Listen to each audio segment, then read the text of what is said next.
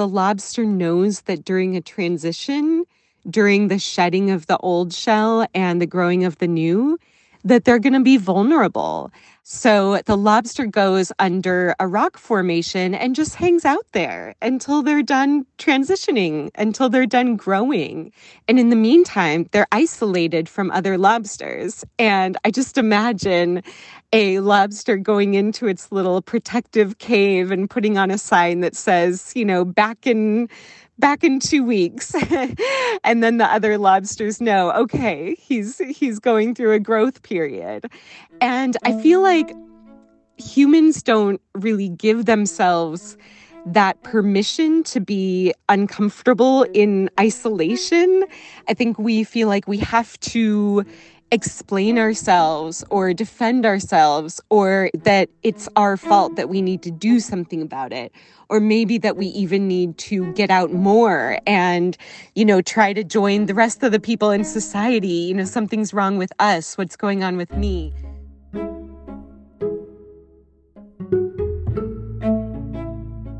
That's the writer and artist Murray Andrew, and this is A Social Life. A Social Life. A Social Life with friends. With friends. With friends. With friends. A Social Life with Friends. I'm Madeline Dorr, and this podcast explores how we can better navigate the joy and the heartbreak of being a person in the world with other people. In this episode, I'm asking, how can we understand and even honour the ebbs and flows that we experience in our energy for other people? Reflecting on my own social life, I can see there have been times that I've been incredibly open, and then times when I've been more closed. There was a year that I met a new person every week. There was a season of going on dozens of blind dates. There have been the times where I've moved to new cities and actively pursued new connections, or periods where I just wanted to be out in the world with all of the people. But then there are times where my social battery runs low. It could be that I identify as being an introvert and need that solitude to recharge, but there have also been more difficult times where things like scheduling feels like a drain. I want to opt out, I want to process things alone, I want to retreat, I want to be a lobster. I think we could all take a cue from the lobster and protect ourselves, be present to ourselves, rest, rejuvenate, just wait until we've discovered the new shape that our life is going to take. I love this analogy from Mari. It makes sense that sometimes we need to retreat under a rock, especially during times of vulnerability, change, and not knowing. But as Mari points out, collectively, we don't tend to have much of an understanding or perhaps even respect for these quiet periods of transition. Needing to lobster can not only feel confusing for ourselves, but also for those around us. I think when we're socializing, we like to either see someone in the depths of what they're going through, in the depths of feeling, or on the other side. But it's hard for us to relate to people when they're kind of going back and forth, when they're in a transition period, when they might just seem really irritable or they might just feel annoyed all the time, which is how we know actually that we're going through a transition. All of the times of my life where I've gone through a transition where I was really growing, it was almost this feeling of constriction and stress that my life was just a little too tight. I wasn't fitting right in my own life. And sometimes we can envision these times of transition being really beautiful, this growth into a new era of ourselves. But a lot of times they suck. A lot of times they come with restlessness and insomnia and being kind of low-level irritated all the time, maybe wanting to numb out and just stay at home and binge TV or whatever. What I take comfort in is that there are constant reminders of this ebb and flow everywhere. This continual rhythm of retreating and re-emerging, this opening and this closing, is reflected over and over in the natural world. Perhaps there's no better example than the seasons themselves. In her best-selling book Wintering, writer Catherine May speaks to the power of rest and retreat in difficult times. So wintering is a word that I've borrowed from the natural sciences to describe the times in life when we just feel frozen or out in the cold, those kind of very icy metaphors that we draw on when life has just collapsed under our feet and we can't get back up again. As Catherine explores, when we begin to inspect this very human experience, we come to see that we live through 1,000 different winters in our lives, some big, some small. So it could be anything from a mental or physical illness, a big life event like a divorce, retirement, losing your job, but also, world events can impact us too. I think we're learning that so clearly after the last few years. These big global conflicts that have real implications for our personal life and our personal relationships, pandemics, if we're still allowed to even mention that word. Also sometimes winterings just come upon us for reasons we do not understand. And I think it seems to me that that's often change visiting us, and we don't know how to accept it. We don't know how to roll with it. They just come anyway. I was curious to hear how the various winters we might experience can impact our social lives. When we think about it, winter is a time quite often when we prefer to stay indoors. We don't want to brave the weather. It all seems very, very difficult, and the evenings get shorter. It gets a lot harder to go out in the dark. And we've all experienced that sense that the outside feels quite menacing and like inhospitable. And I think our metaphorical winters, our emotional winters, are often times of intense isolation. Some of that is really needed and intended. Sometimes we're drawing back from social patterns that we've got into that we've sort of realised are not serving us, are not looking after us, are making us feel uncomfortable, or that, that maybe we've overrun our values in them with certain friendship groups. That can happen sometimes. But there's a sense that the world often doesn't want to see us during our winters, and that there's this big reckoning with what friends will stick with you during the moment of your suffering and who's really only there for the good times. And it can feel like this terrible, violent sorting and sifting, really, that is not something that we invited. Although I would probably argue that in the long term, it's maybe good to find out who's going to stick around, and that sifting is probably quite healthy. But the friendship aspect of a wintering can feel incredibly painful, I think. It's not personal, but we might find that some people are better suited to support us during certain winters and others less so. So how do we communicate to someone, I love you, but I can't have you in my winter? Yeah, that drawing back is really common, actually. And that sense that certain friendships are for certain moments in our life, and they can quickly become incredibly painful when, we're super sensitive to something for a while. We're sort of hypersensitized to certain issues. On the other hand, I do worry a little that the way that our society is structured now gives us this message that we can pick and choose the kinds of people who only function for us, and we don't think about how we function for them. And that therefore there's this sense that there are moments that we don't want to hear from a person that has something that we don't have, for example.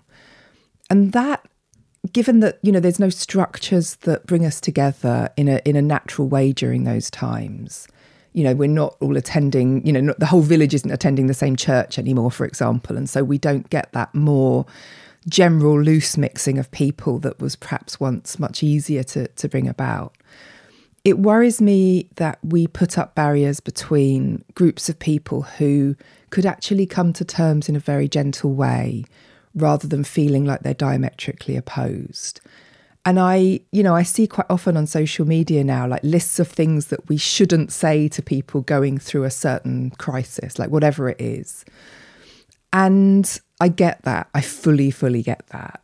However, we don't ever get the chance to repair our language together and to repair our attitudes and to hear each other, really gently and authentically about what we need in those times.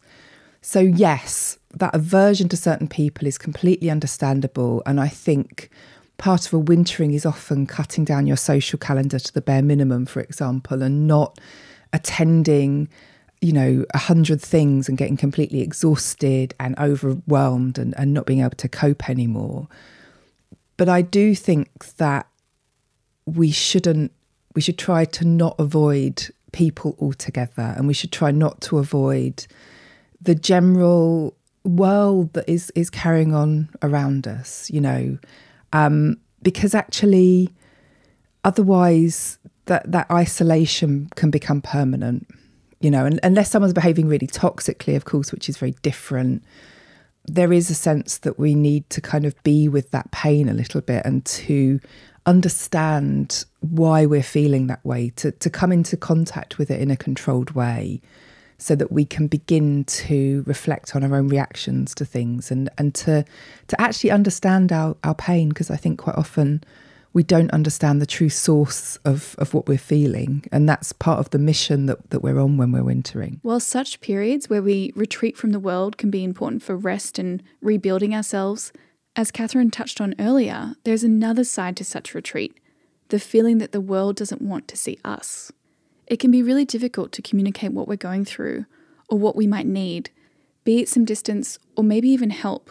Yeah, and I do think that actually the burden should fall on the people who are kind of okay at the moment to begin to understand that from the outside. It's really hard to have those conversations. It's really hard to really articulate the very simple need, which is, I just can't do this at the moment.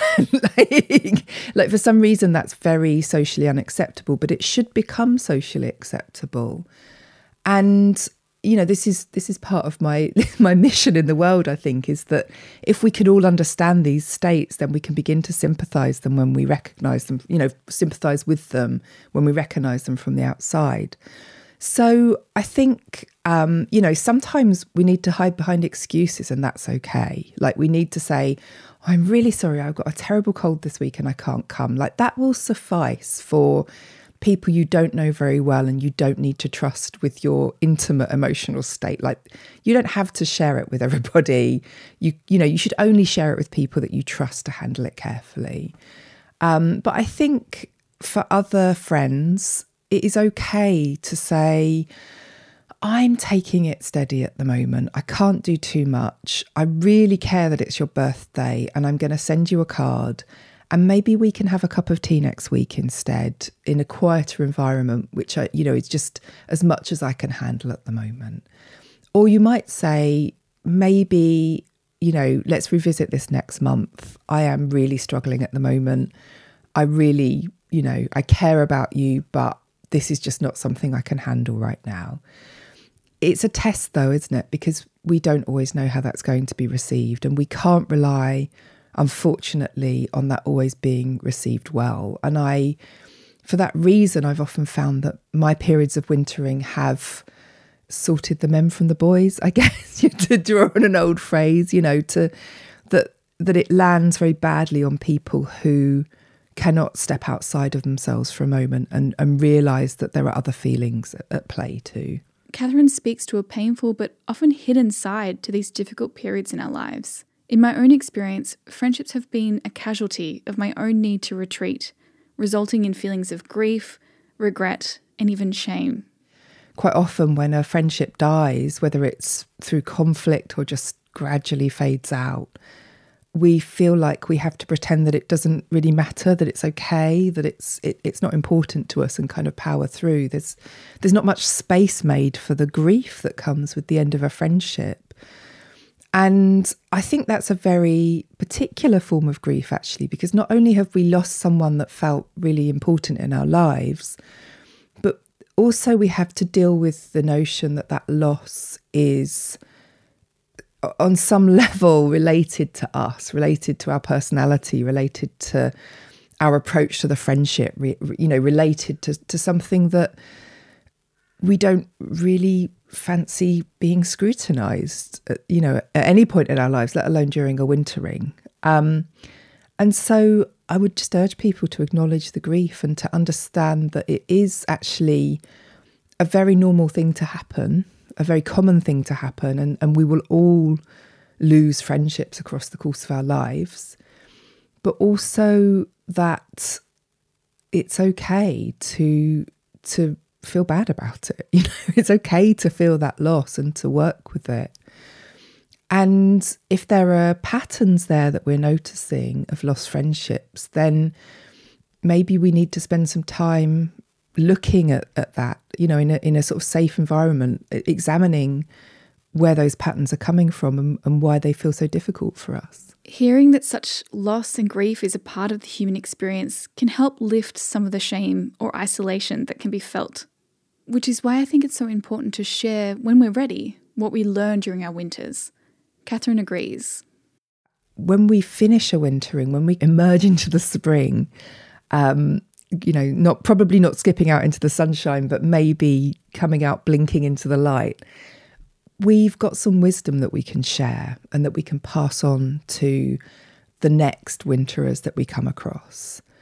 And we have, in that time away, we've deepened and enriched our sense of empathy and our understanding of how life works, of how the world works. And I think if we can, you know, come into contact with each other, mutually support each other, but we can also offer genuine wisdom, genuine knowledge, genuine experience. And, you know, obviously we all have to learn to do that in a way that is supportive rather than aggressive. We've all met the aggressive advice giver in our lives and we'll probably rather not meet them again. But that said, I really think that, you know, there's a lot to be said for just listening to each other and therefore seeing the commonality and not feeling so alone. Part of the beauty of sharing is that it can be a bridge to acceptance. After a period of wintering, we don't always burst into a blossoming spring. We aren't necessarily improved, but rather changed. And that can be a difficult thing to face. I mean, a lot of the changes that are coming to us when we winter are not positive changes. You know, this isn't a feel-good story for everybody. This isn't a sense that, like, if only you go with this process, then great things will come to you and you'll be back on top of the world. Like, quite often we're wintering because negative change or decline has come to us. And that is another one of those universal experiences that will come to all of us at some point in our lives. We cannot positive thinking ourselves out of aging. You know, we cannot, there's not enough positive thinking in the world to defeat death yet. Although I do think Facebook is trying. And so actually, you know, this is going to be a process for some people of acceptance of a changed state and of a state that might feel diminished. But we can find a good life within it always, and we can find a way forward. But that comes from knowledge and acceptance rather than pushing on through. It's just not always possible. So how do we know when we're ready to re-emerge and find a way forward? Winters can take a really, really long time. And I do think that what we can do is begin to look for the signs and to work with them. But it doesn't serve to ever rush these things or hurry them along. We can't sort of jerk ourselves out of a wintering. It's not like bump starting a car, you know, you can't like point it down the right hill and like, you know, get it running. I think all of us have tried that at one time and another, and it's not terribly successful. So yes, we do need to be looking for that thaw, that moment when things are changing. And I honestly think that we do that better when we're engaged in our wintering rather than trying to push it away. Like, I think we prolong our winterings not by, you know, acknowledging them and going with them, but instead by not truly, trying to notice them, trying to notice what they're telling us. The change will come if we let it, but holding back that change keeps us in that state for much, much longer than it does if we lean in, to use a much overused phrase.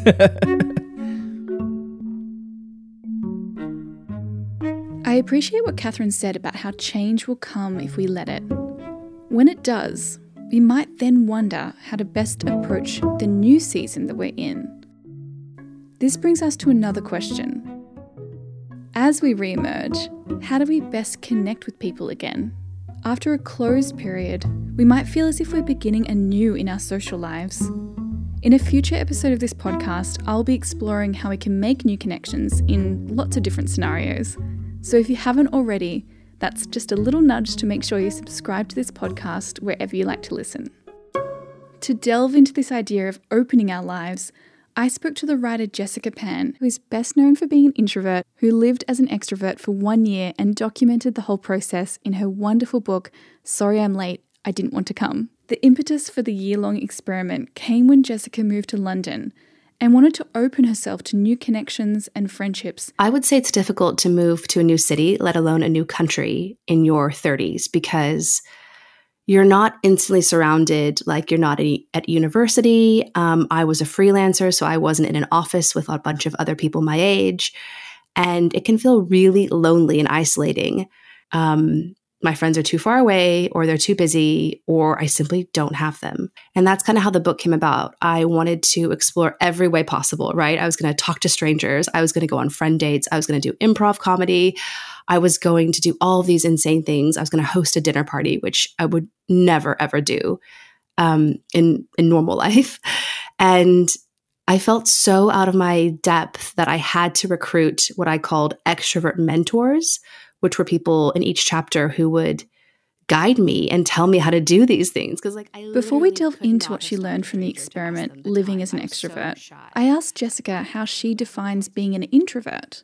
There are many varying traits that shift and morph between people, but as a fellow introvert, we both use the same frame. That is, an introvert tends to be someone who derives their energy from spending time alone to recharge in their own solitude. Introverts are often described as being in their shell or shy, but that's not necessarily the case. Not all introverts are shy, but introverts are more likely to be shy than extroverts. And so I was definitely a shy introvert. I mean, maybe in high school I was maybe slightly less shy because I had friends and I knew everybody, but I think it was about moving to a new city, being an outsider. I instantly came back into my shell. What I found interesting speaking to Jess is that the open periods of our lives often require us to be open about ourselves, and therefore we need to be courageous.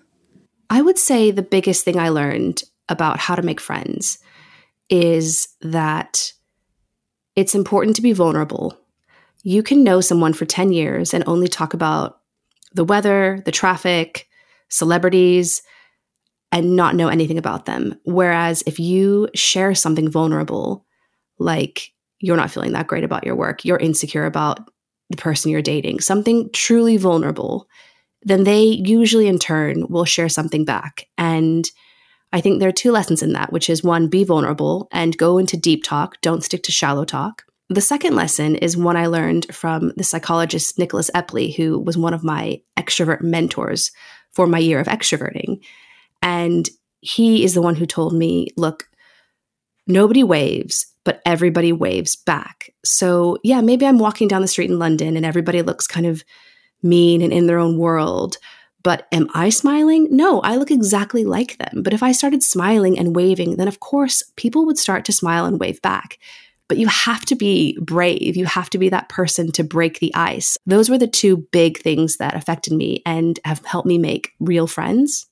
I wanted to ask Jess how she felt after the experiment and accumulating all of these amazing lessons. I feel like I came out of that feeling so surprised at how easy it can be to make friends if you just do those few tweaks, like being vulnerable, being open, make the first move, ask someone that you like for coffee, and then ask them again after you do it. Like, be that person, because I think people are so busy and they don't know that you want to see them again. And if they say no, then they say no, and now you don't have to worry about it ever again. It's a muscle. And I'd say that's true of whether we are opening or closing. Sometimes we actually need to practice being in our own solitude. Sometimes we need to practice being the one who connects. I think allowing ourselves to both fumble and experiment as we retreat and re-emerge also gives us some empathy for others as they do the same. Just as we're always shifting and changing, ebbing and flowing, so are the people around us. Perhaps knowing this, we can honour the seasons of being closed and embrace those of being more open.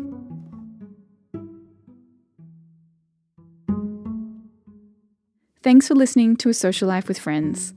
Be sure to subscribe to the podcast wherever you like to listen so you don't miss any future episodes. If you'd like to help me continue to create this podcast, you can head to asociallifewithfriends.com to become a paid supporter and receive episode summaries and extra links. For this episode, you'll find a bonus guide on how to help someone practically in their winter or when they're lobstering.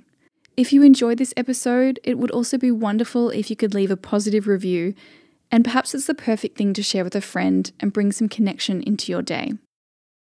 Whether we're in a period of opening or closing, I think the important message here is that it's always a transition. We might be in a winter, but spring is coming. And so I'd like to leave you with the words from the singer Björk as a reminder that change can come.